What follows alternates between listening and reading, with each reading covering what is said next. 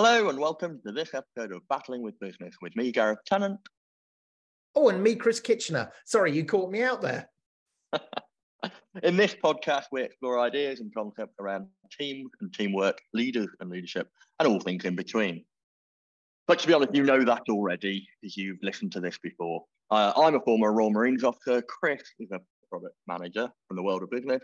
And we like to talk about where the overlaps lie, compare and contrast our experiences. And occasionally we have guests, and we're very fortunate tonight that is one of those episodes. We have a guest with us. Chris, you introduced me to Ian, so would you like to introduce Ian, our guest? Yeah, absolutely. And I'll overcome the fact that I forgot when it was my point to say, hello, it's Chris. Part of that was just because of the excitement of having Ian as a guest on the podcast tonight. So we are delighted to welcome Ian Pegg to the podcast. Now, I first came across Ian as part of a community that's grown up around another podcast. I think we've said this word before. Is that pedultry when you mention another podcast? But the podcast is called We Have Ways of Making You Talk. It is an excellent Second World War history podcast. And what's been really interesting about that podcast, beyond the topic and the subject matter, which we've referenced in the past, is how a community is built up around that podcast, bringing a number of people together in surprising and interesting ways. And one of the earliest members of that community was Ian. And so I became familiar with him, not in terms of the topics we're going to talk about today, but as part of that podcast and also then part of the festival. So there's a We Have Ways of Making You Talk festival as well. I'm sure I should get paid for this advertising. But if you haven't heard of it, please do go take a look. I'll be there and Ian will be there, and it's an interesting thing. Anyway, not only is Ian an avid listener, but he also runs his own live sessions where members of the community come together and share their own ideas and stories. So that's how I first became aware of Ian in sort of a non-leadership and management or even necessarily historical way. But more recently, though, I heard that Ian was doing some really interesting research of his own. And when he said he'd be willing to come on the podcast, we absolutely jumped at the offer. So just before I get in, tell us a bit more about his research, I also wanted to share another interesting thing, that when we started organizing this recording, I actually wasn't aware of Ian's day job. But when we connected, as it happens, he's also a senior manager within a government organization. And so we've got double crossover tonight. We've got crossover in terms of some of this historical research, but also in terms of his own interest in business management and leadership. So welcome, Ian, to the podcast. Thank you. And thank you, Chris and Gareth, for inviting me along. I'm two of my favorite subjects tonight, which is leadership and talking about World War II and chaplains. And it's I'm delighted to be here, so thank you.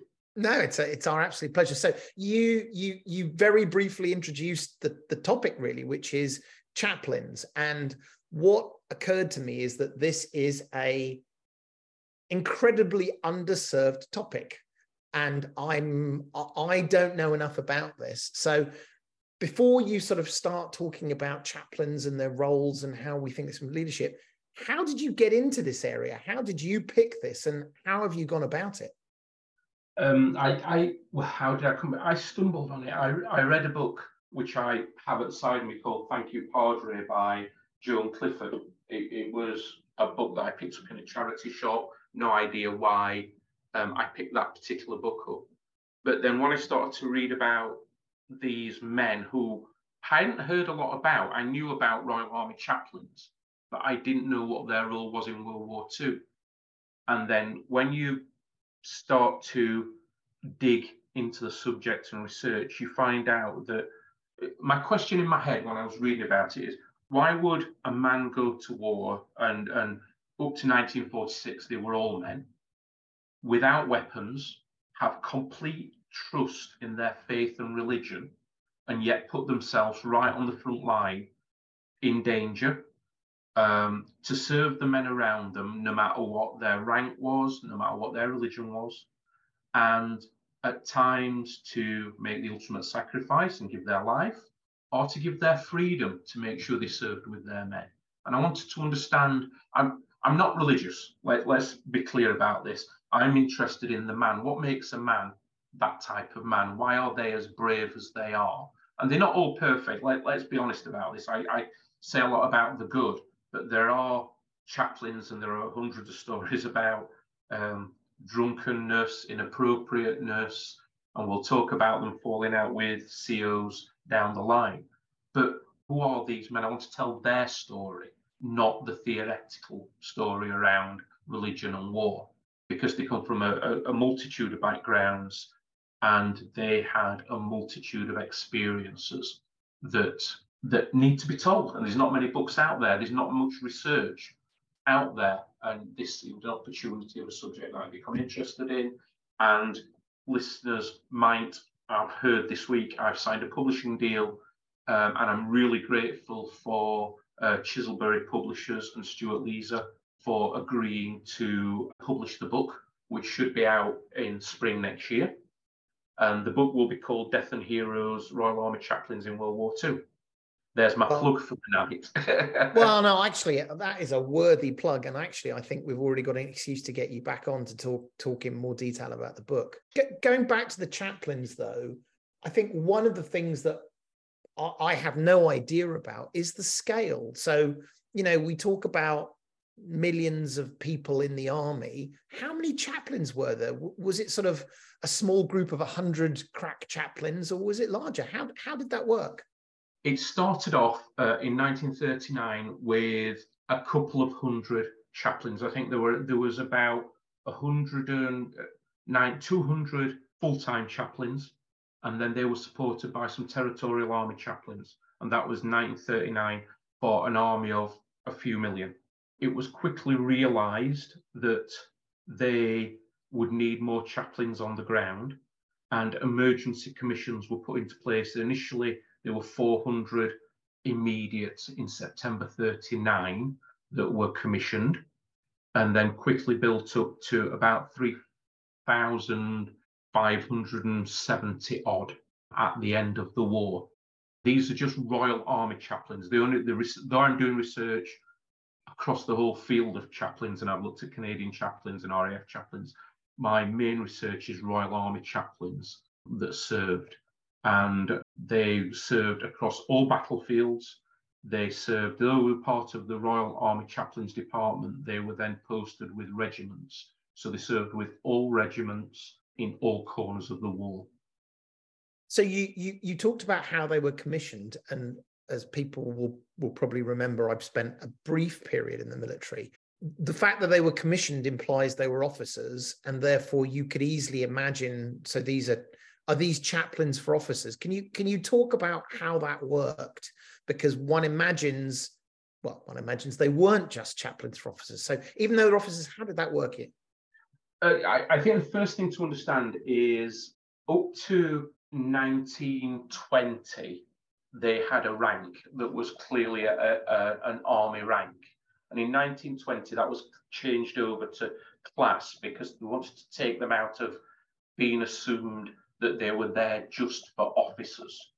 So in 1920, instead of it being a colonel, you became a chaplain first class, and that tends to be one of those. Second class chaplain is a lieutenant colonel, a third class chaplain is a major, and a fourth class chaplain is a captain. Now, what we have to be clear on here is, though they are officers and they are billeted in officers' messes, they are there for all ranks. And one of the big things that a lot of the chaplains immediately had to get over was this being seen as an officer. They had to ingratiate themselves with the soldiers in the field, the privates, the sergeants, the corporals, and they had to be shown that they were there for whoever you were, no matter of your rank, no matter of your religion. And though they would serve 80% of the people in their own religion, they were there, whatever religion you were, if you wanted to talk to a chaplain, they were there for you. So they would do things like organise sports days and theatre and entertainment so that they got themselves in with the ranks, and the ranks could see that they were there to be a friend. It wasn't just about religion. I think the issue at the start of the war for chaplains was that there was very little leadership. And I would come on to leadership. They had very little leadership and training. They were emergency commissions who were given at the start of the war 2 weeks training, a bit of basic, and then sent out to regiments. Colonels and commanding officers didn't know what to do with them, and they weren't clear on what their role should be in regiments. They were making it up as they went along. But I think in some ways, it gave them the freedom to be leaders, even though they didn't have men under them. That's a really important aspect of my personal experience of working alongside padres and chaplains is exactly that. It's being outside of the formal chain of command and yet still in a leadership position. I just want to touch on the rank discussion a little bit more. In certainly in contemporary circumstances, the army chaplains I've worked alongside and worked with, it's fairly typical for them to walk around with their rank and then deliberately take it off as an act of showing and demonstrating to their audience that it doesn't matter and that this is a rank-free discussion and rank-free environment. The Navy chaplains are slightly different in that they don't wear a rank. And there's a rule, not really a rule, a convention in the Navy that the Navy chaplain assumes the rank of the person that they're talking to. Yeah. And so they wear a particular symbol that shows they're a chaplain, but it doesn't indicate at all what class or rank they are. They still do sort of eat and drink in the wardroom and have some of the privileges that an officer would have, but it's a slightly different approach that the army have. It's fascinating, it genuinely is fascinating that you've picked up on chaplains as a really important aspect of leadership, not just in combat situations, but in military organizations as a whole. For me, having served, however many years I did, I think you've alluded to this, that they're really undervalued, and they're particularly undervalued by the formal chain of command, by the officer corps. And in all of the exercises, war games, planning that I've ever done, chaplains are almost never talked about, never thought about, never considered. And yet in every operation I've ever been on, they have been pivotal to the moral cohesion of the force. And you've already alluded to the fact that they do that and religion. And I'm going to say the word agnostic. I don't mean in a religious sense, but I mean in terms of their ability to discuss with people conversations around faith, around emotional support, social care, pastoral care, without being fire and brimstone and trying to convert people. You at the very beginning mentioned that not all the stories are good.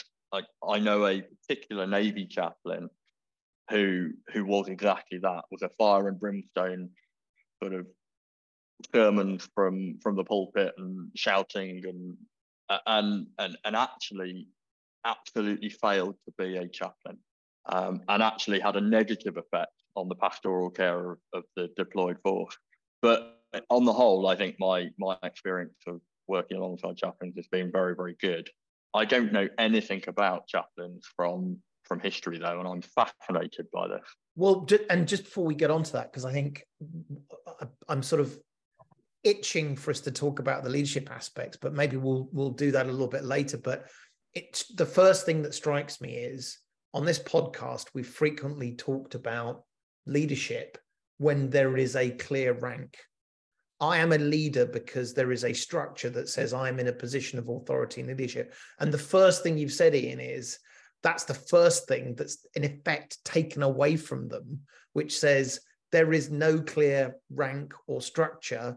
Now, please go ahead and be influential or provide influence and leadership. Anyway, we'll get on to that. But at the risk of dipping into what might be in the book, and I really do want to have you come back when the book's published, perhaps you could give us a couple of examples of maybe you're sort of the ones that struck you as the most interesting, whether it's fun or tell us about some of these chaplains you've done research on.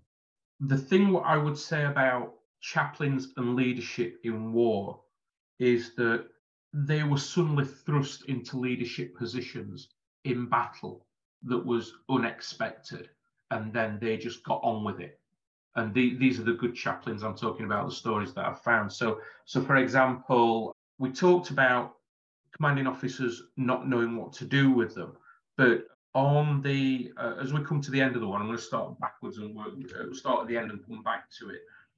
There was a Lieutenant Colonel Mogg of the 9th Durham Light Infantry, who was promoted to CO with no battle experience. His CO was killed on the 7th of June, 44, day after D-Day, and he was out of his depth. And it was a chaplain called Reverend Jack Devine who he turned to for advice and became his confidant. Jack Devine had got experience on the battlefront. He got experience of serving with the 9th Durham Light Infantry. And he became a trusted advisor in terms of what to do, conduct, listening to the concerns of Mogg, helping him come to decisions that were required in battle. And it just shows the trust in which chaplains, some chaplains were given, that somebody at that level, a lieutenant colonel, recognised that the chaplain, being a calm, even person, was the person to turn to for advice in that situation.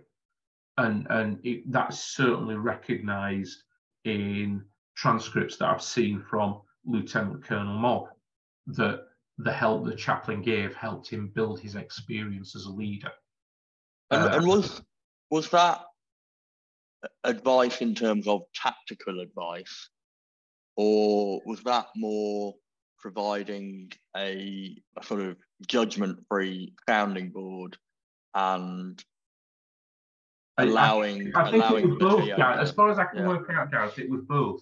It was a sounding board of, is this sensible? Yeah. Am I making the right decisions here? Am I thinking in the right way? But I also think there were times, from what I can read, that there were tactical decisions that he was unsure of, and he used Jack Devine as a sounding board for those as well. Chaplain with none of that battle leadership training, but just used common sense. Yeah, and I was about to say, I suppose when you consider the context of the Second World War, most of the leaders were thrust into it with very little experience, very little training, and so actually having somebody who is just a sensible head, possibly not under the same pressure, the same stress, or not in the same way, is probably quite a useful person to have around. In a modern context, I know from personal experience, but more from watching others. I think in my operational experience, I was probably too junior to ever have the close relationship in that sense with a padre. But I've certainly seen it where you wouldn't expect a padre to be there to provide tactical advice.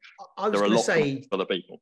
It feels like the cards are stacked against them in terms of a lack of training, a lack of recognised authority, and so therefore to step up and have influence and have the ability to build trust.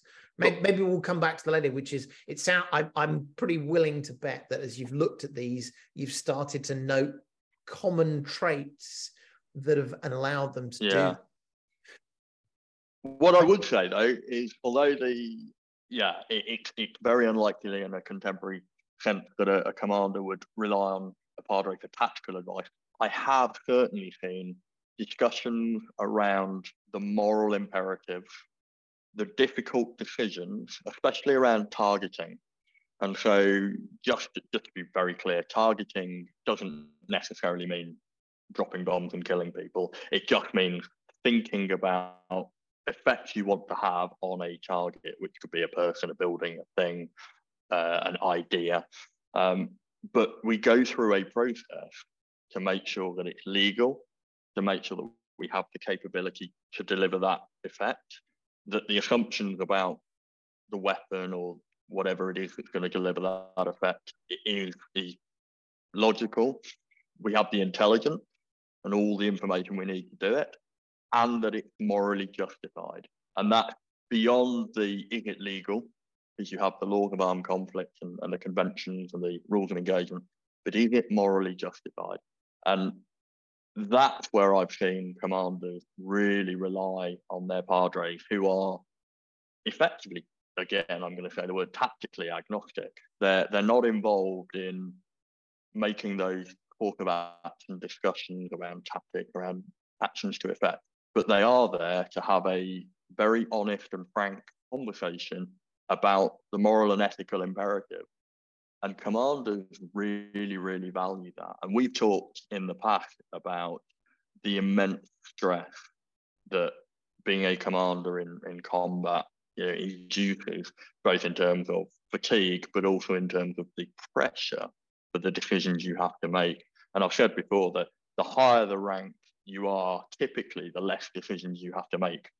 But the decisions you do make become more and more difficult, and the consequences of them become greater and greater. And I think for me, that's where I've seen beyond the rest of the social cohesion and the pastoral care of the unit morale, which I'm sure we'll talk about, that's where I've seen them provide a combat value added to the command staff. It's a really interesting point, because it's that morality comes through a lot in terms of what chaplains did. And one of the questions that I keep asking myself is, how does a chaplain justify all the killing? I know we're getting away from leadership a little bit, but it's about how do they justify the means to the end, and that depended on the chaplain, the type of religion, and there's lots of different answers in there. But basically, it was about defeating evil. That's a separate subject completely. Well, it is, but as we talk, it becomes increasingly clear. You could have a person that didn't have a title chaplain, and all of these things. Maybe I'm even overplacing this sort of sense, but you could describe them simply as leaders. And so actually, I think all of these things, how could you be involved in a war where there is killing? Well, you've just said, how as a leader can you participate in things where things could go wrong, or you might have to do things you don't personally want to do? Well, now we're talking about accountability, ownership, responsibility, a sense of mission. All of these things are clearly, if as a chaplain, they have their context. But if you took the chaplain away, you've just described some of the pure requirements or things that you would look for in a leader. Well, look, Ian, why don't you tell us about a couple more of these? I think the big thing I would say, and as I'll keep coming back to this, to me, chaplains are leaders.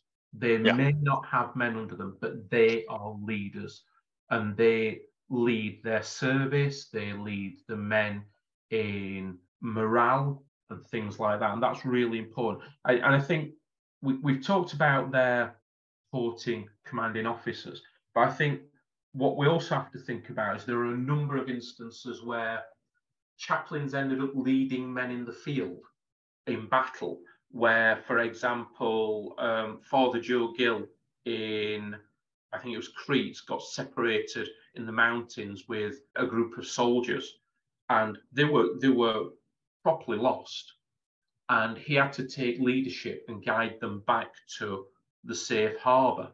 They had no officers with them, and the men turned to him as the chaplain to lead them to safety.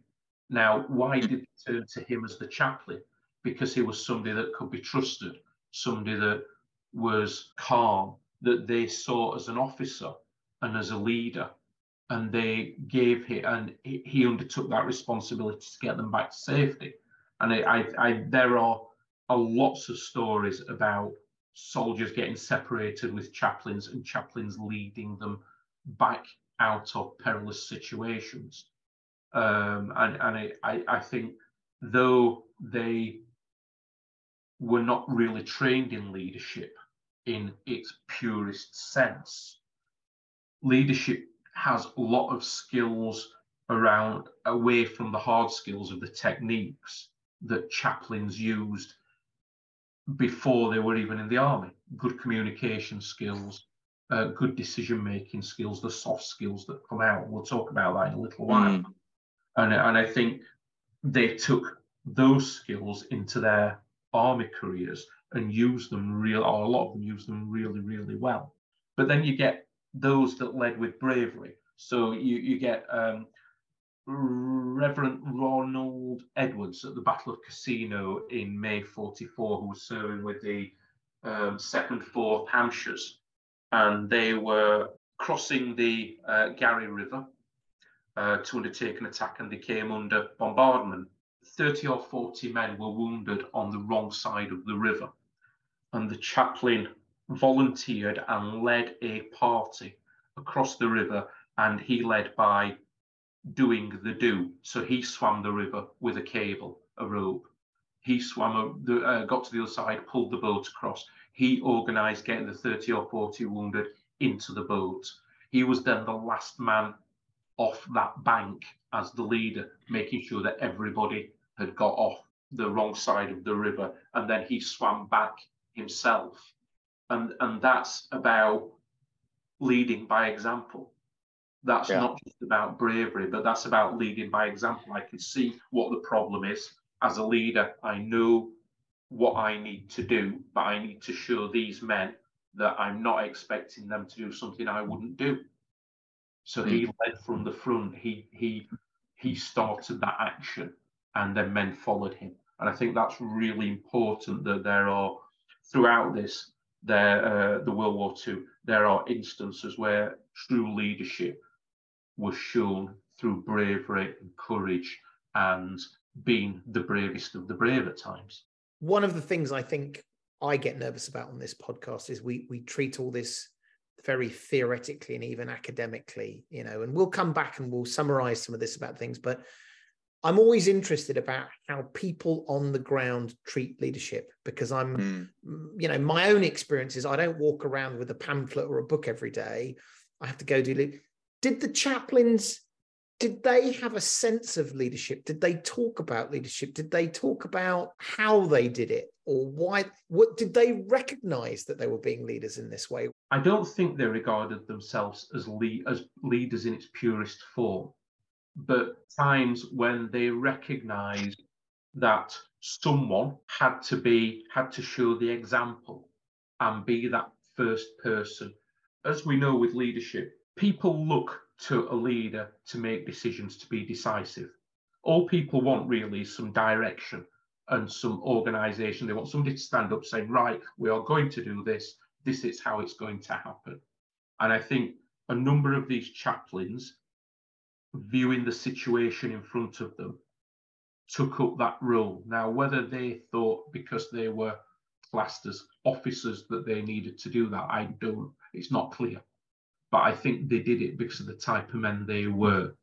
Because they were a chaplain, part of their role was to serve with the soldiers right on the front line, to save as many as they could, to give dignity in death where dignity was required. And the only way they could do that was to be that leader who made decisions, who said, right, we are going to go to this position to do this. And then I can undertake my duties as a chaplain to either recover these wounded or give last rites or whatever. I know now that in the contemporary military, it is very much talked about.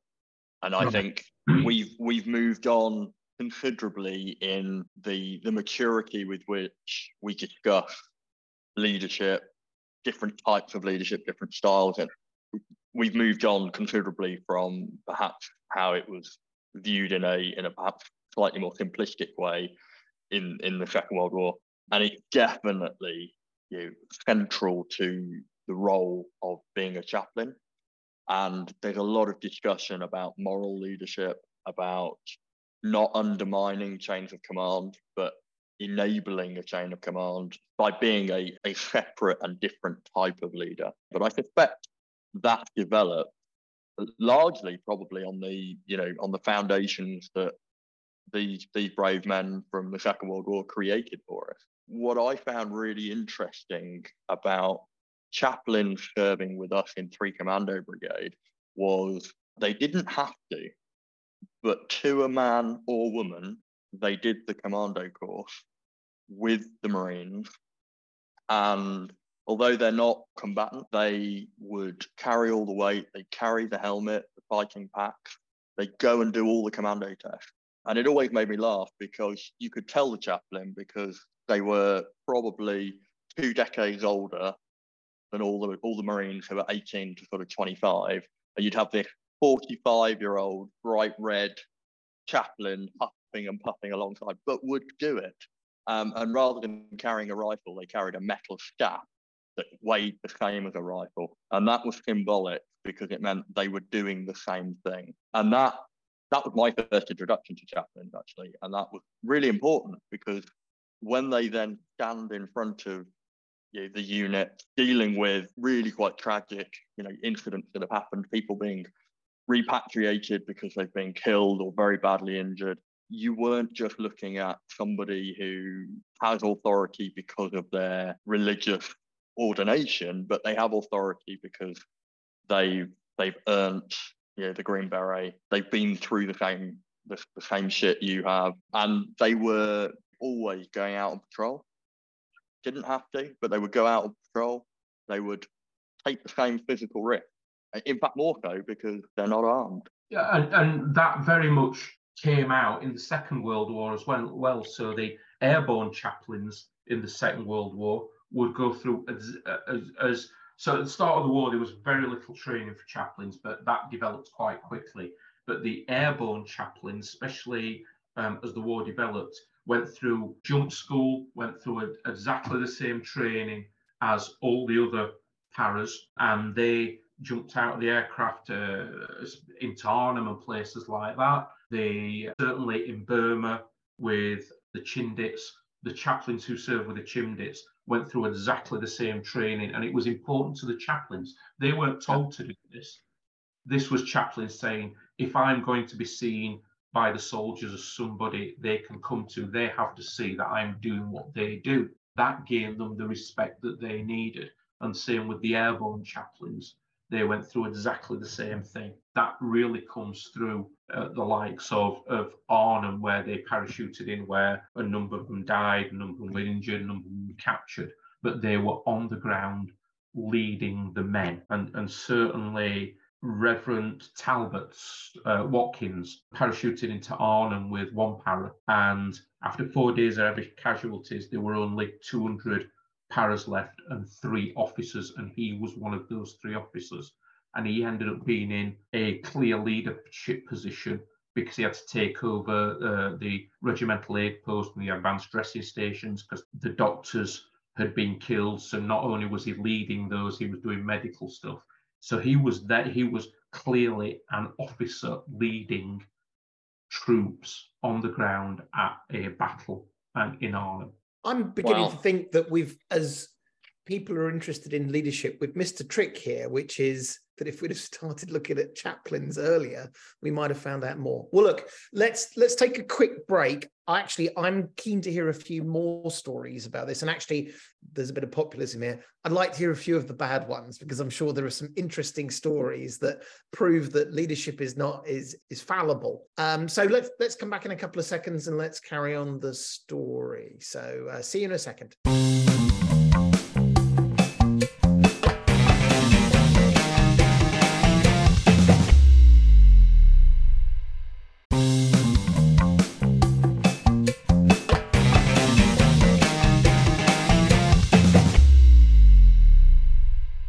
Welcome back. Well, we left with stories of chaplains parachuting in Arnhem and discussions about how in the Royal Marines, chaplains do the Green Beret course carrying a metal staff the same weight as a gun, which I had never heard before. A rifle, Chris. A rifle. Oh, I think I nearly got in trouble. Ian, I'd love to hear a couple more stories, and perhaps let's have one where maybe they weren't people to hold up as much as we have with some of the other examples you've given. Some of these stories will be in my book. There are others that are writing books that will include some chaplains. So I'm being careful how I put some of this in the detail in there, but I think one of those who got it wrong as a chaplain was a chaplain called Derek Williams, who he actually was called the Blitz Padre. So before he signed up for being a chaplain in the military, he served in London and was given dispensation during the Blitz to be on the streets at night. And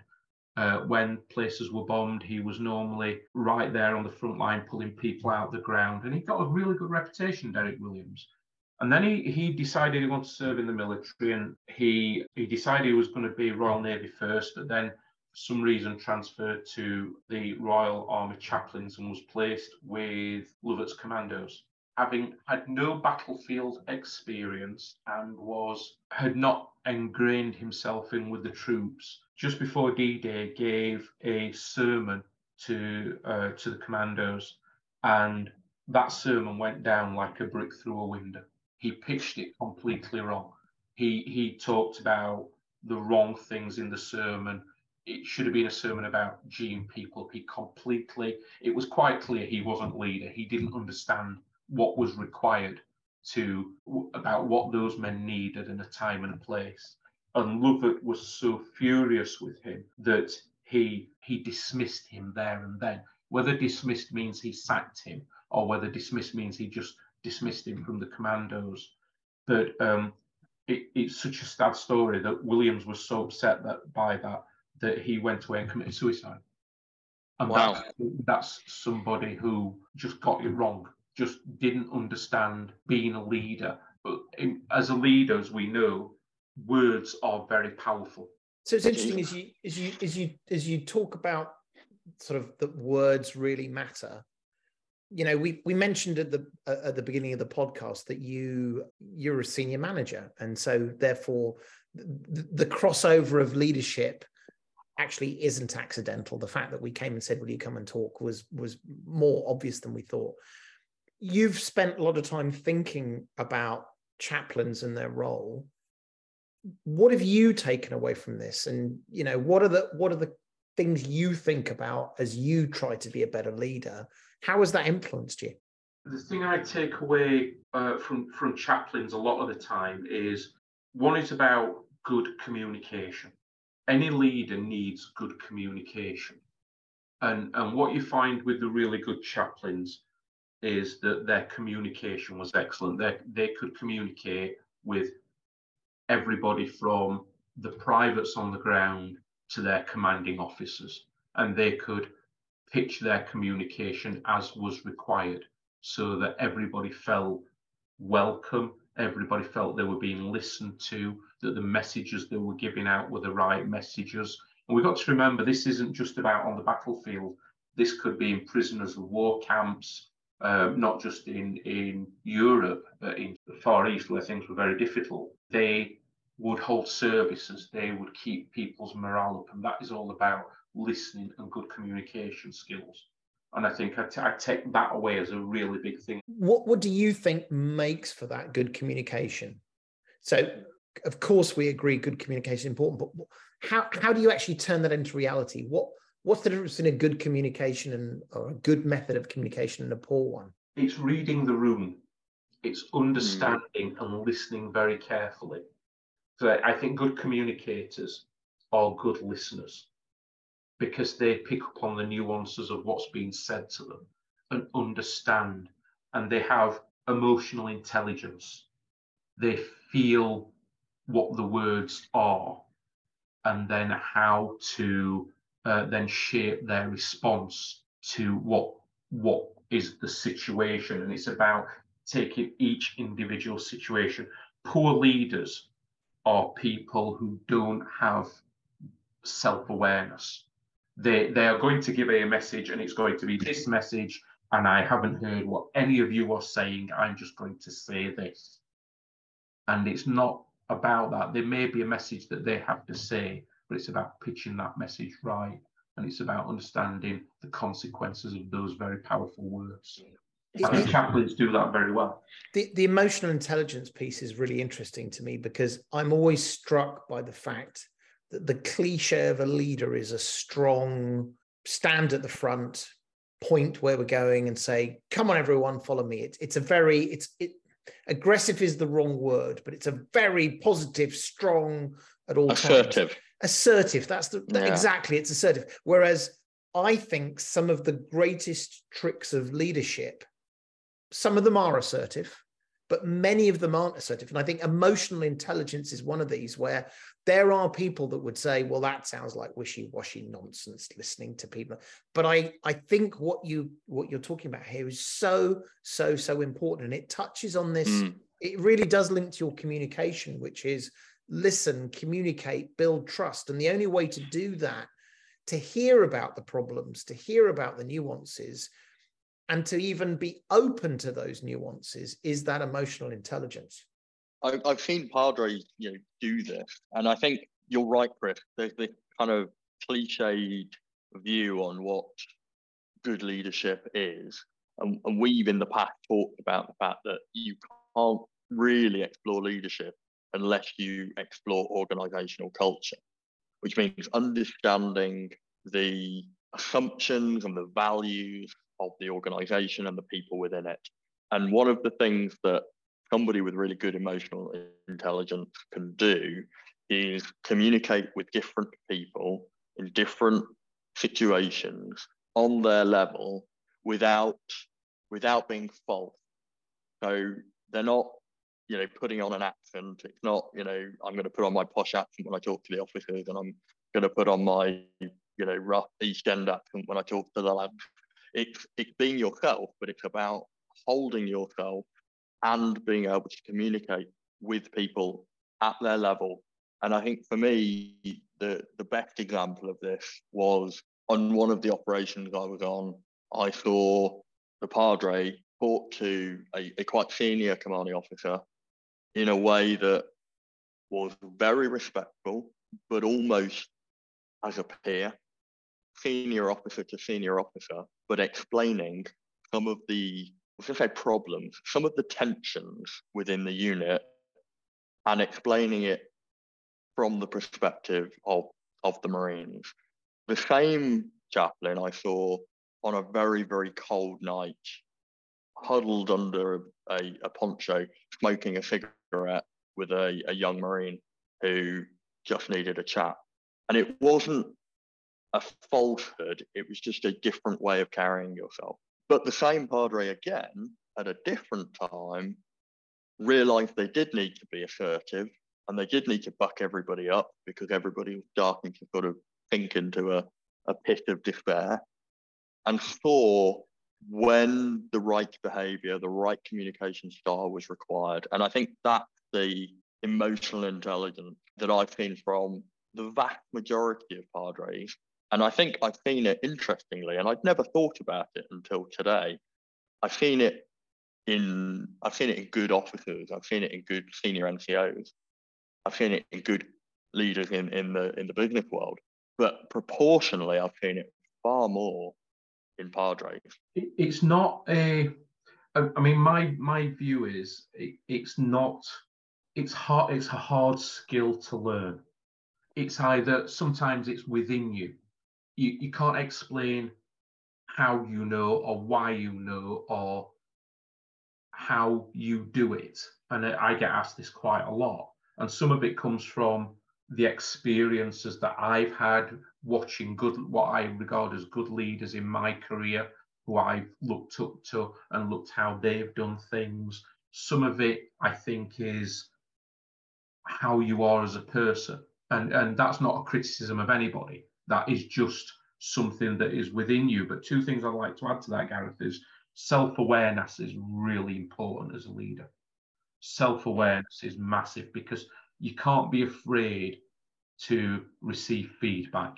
You've got to want to receive feedback and challenge, because the only way you can become a better leader is by people. I with my work, I encourage my teams, if they think I'm doing something wrong or making a wrong decision, I want them to challenge me so that it helps my understanding and it helps me see what's in front of me. And I think another big thing is, and you've touched on this, Gareth, is courage.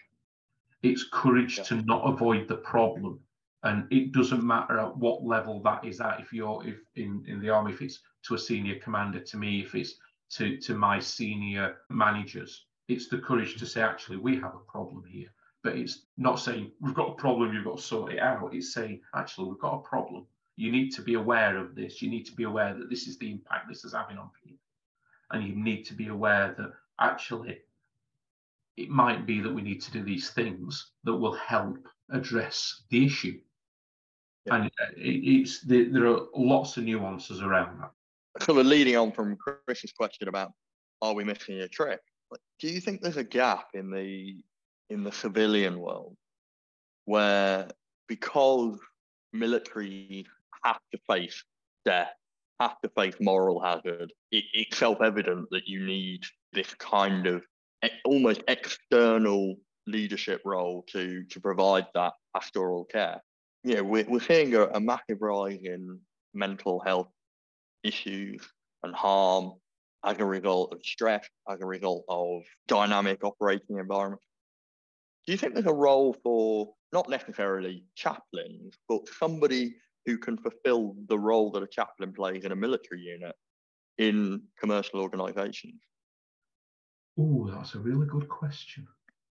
I'm going to say yes, but I think the problem is that people become cynical as to what that person is or who that role is, and I think it very much relates back to what I said about chaplains trying to ingrain themselves in with the soldiers at all ranks. In a business organisation, whoever that person would be would need to be someone who would be seen as anybody could go to. And organisations have, I think there used to be, when I first started in the civil service 30 years ago, HR had very much a leading role in this sort of thing. So HR were what I would call a proper human resources network, in that if you had any problems at work and you felt you couldn't talk to your manager, you would go to HR knowing that your contacting HR, the person responsible for you, would treat it with confidentiality. They would look to help you. And I think a lot of organisations, I think because HR has gone in a particular direction in a lot of organisations, those type of HR professionals are now missing. Yeah. I think some of what they're trying to replace that with is staff assistance schemes, for want of a better word, which tend to be external organisations that specialise in those sorts of things. But I know from having talked to my staff, they're just seen as, oh, they're paid to do that job. They're not doing it because they care or it's what they want to do. They are paid to do it. And that is a massive thing in terms of what it is. I think the training in what I know as mental health first aiders, and in some ways people are cynical about that, but I think that's going somewhere to address that issue. But I think we need to, the problem is they're badged as mental health first aiders, and those two words scare people. Even though we talk about it on a daily basis, those mental health words. And I think we need to find a way of having something like a chaplain getting around to the point. Well, and I think I wanted to pick up on a couple of points which sort of lead on from this, which is we talked about one of the reasons why chaplains are good leaders is because they care. They genuinely care. Now, I think I've met many leaders. In fact, probably one of the best leaders I've ever worked with. He treated me like he was one of his kids. Now, what I don't mean is he patronized me and told me to go to bed early. He literally, you could see it in his eyes. He wanted the best for me, whatever that meant. And that immediately gave him an advantage where I wanted, this was a person who cared about me. And so that really mattered. I think there's a question to come back to later is, I think there's people who have in their makeup that they care. As a leader, if you don't care, what do you do? But the second thing I wanted to go back, because I think this question about could you bring people into business that act in this role of Chaplain. I think the bit we've missed so far is nobody assumed chaplains were there as a mental health help. Chaplains had been around, priests and the priesthood and chaplains were a fixed part of the furniture for people's life. And so when one was there, nobody said, well, why are they here? It was like, oh, it's a chaplain. Yeah. And so they were almost free to then do these other things without people going, why are you here? So the challenge we've got with bringing people into businesses today is exactly as you say, Ian, there's an element of cynicism. Oh, why are they here? What rank? What are they trying to find out? I think you're right. HR used to have, again, that similar role, which was, well, HR is always here, so I don't have to worry about an ulterior motive. But I agree with you. I think both of you, we misunderstand the importance of this pastoral care. It is not a hippie, tree-huggy kind of thing. It is a lieutenant colonel leading men into battle says, for me to be a more effective leader, this person gives me things that other people can't give me. And if, in the classic words, if wearing a tutu makes me a better leader, show me where I can buy a tutu kind of a thing. I think it's interesting how do we bring that more into leadership? For me, where this started was when I first started in the civil service 30 years ago, my first leader was somebody called Wing Commander Colin King, who had just come out of the RAF. And immediately I started as the junior of junior members of staff. I was bottom of the pile when I started. And he was the senior leader who looked after all these teams. But he went out of his way to find out about me on my first day.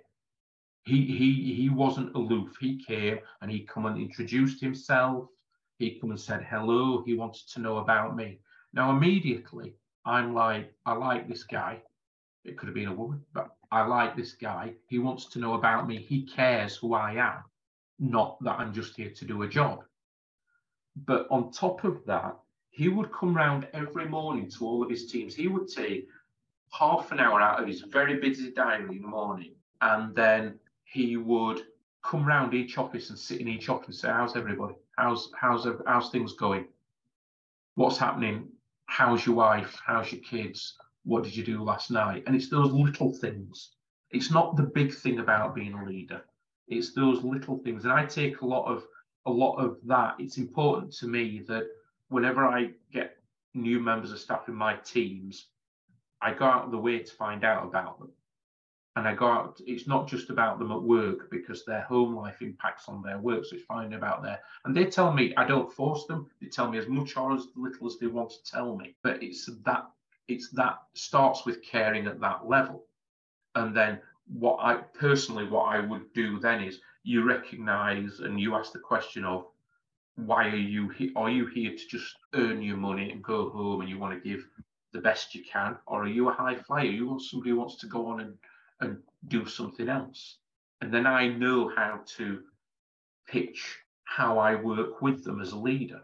What is it? What challenge do they need? How do I help them achieve what they need out of every week or every year? And I took that. A lot of that came from that early experience of having a good leader. Well, I think, Ian, that's a really lovely story, and I think it encapsulates sort of what we've been talking about. We're going to have to bring this discussion to a close, and I think all three of us could keep going all night. One of the things I find really interesting, we've just spent an hour talking about chaplains and the role of chaplains in leadership, and we've not at all really talked about faith, religion, denomination. And I think that gets to the heart of this. The reason they're there in the first place, and we've talked about whether they could be involved in commercial organisations. I think Chris is right. They were fulfilling the role of the local priest or vicar or whoever from the village out in the field. And actually what's happened is the rest of society has perhaps moved away from reliance on that pastoral care of your local parish vicar or local religious leader, and the army and the rest of the military has kept hold of that. because of the value that it brings. I think, I've served with mostly Church of England and Catholic padres, but I've worked with Jewish, Sikh, Islamic. I think of any others. I think that's it. And there's no difference in the support they provide. The religion is almost irrelevant. If you want that religious support, if that's something that you need as part of your faith, they're there to do that. But they're there also to provide that interpersonal leadership that we've talked about. And I think that quite often missing from the textbooks, from the discussions around leadership, around command, around management. This has been a really fascinating conversation for me because it's not something I'd ever really stopped to think about. But being forced to think back to all of the interactions I've had with padres and chaplains over my career, it's really highlighted the value in exploring why they're able to talk to people, why they're able to be the interlocutor between different levels of a hierarchy so that they can unlock problems, so that they can be the translator of why there are stresses, why there are tensions, so they can be the sounding board for really difficult moral dilemmas. And they don't offer a judgment. They are a judgment-free sounding board to offer advice, to offer comfort, to provide pastoral care at every level. And I think perhaps one of the things we've concentrated on is bringing messages down from the hierarchy down to the lowest levels. But it goes the other way as well. And we've kind of alluded to in the past on this podcast the need for recognizing the difficulty in being a senior leadership, and being in a senior leadership position. And I think we'll do a whole podcast episode on the loneliness of command. That's a recognized term in the military. And the loneliness of command is basically the idea that you can be surrounded by people, but if you're responsible for those people, who do you turn to when you're feeling stressed, when you're feeling tired, when you don't know what to do? And I don't think that's recognized enough in the civilian world.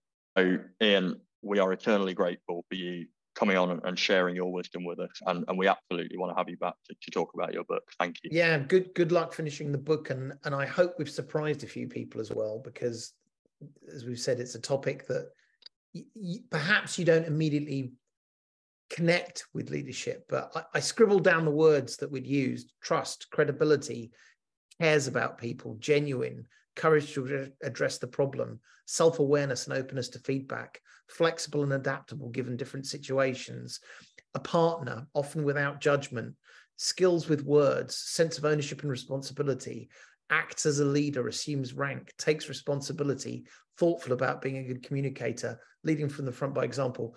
Honestly, we could have just taken this from chapter headings from books on leadership. So just as Gareth said, thank you very much, Ian. Good luck with the book. And we will be delighted, if you'll let us, to have you come back and carry on the conversation. Yeah, I'll come back anytime. Thank you both for allowing me to come and talk about the two things that I'm quite passionate about, which is chaplains in World War II, and leadership is so important to me. Leadership in general life is important. But thank you very much for coming along. It's been a fascinating discussion.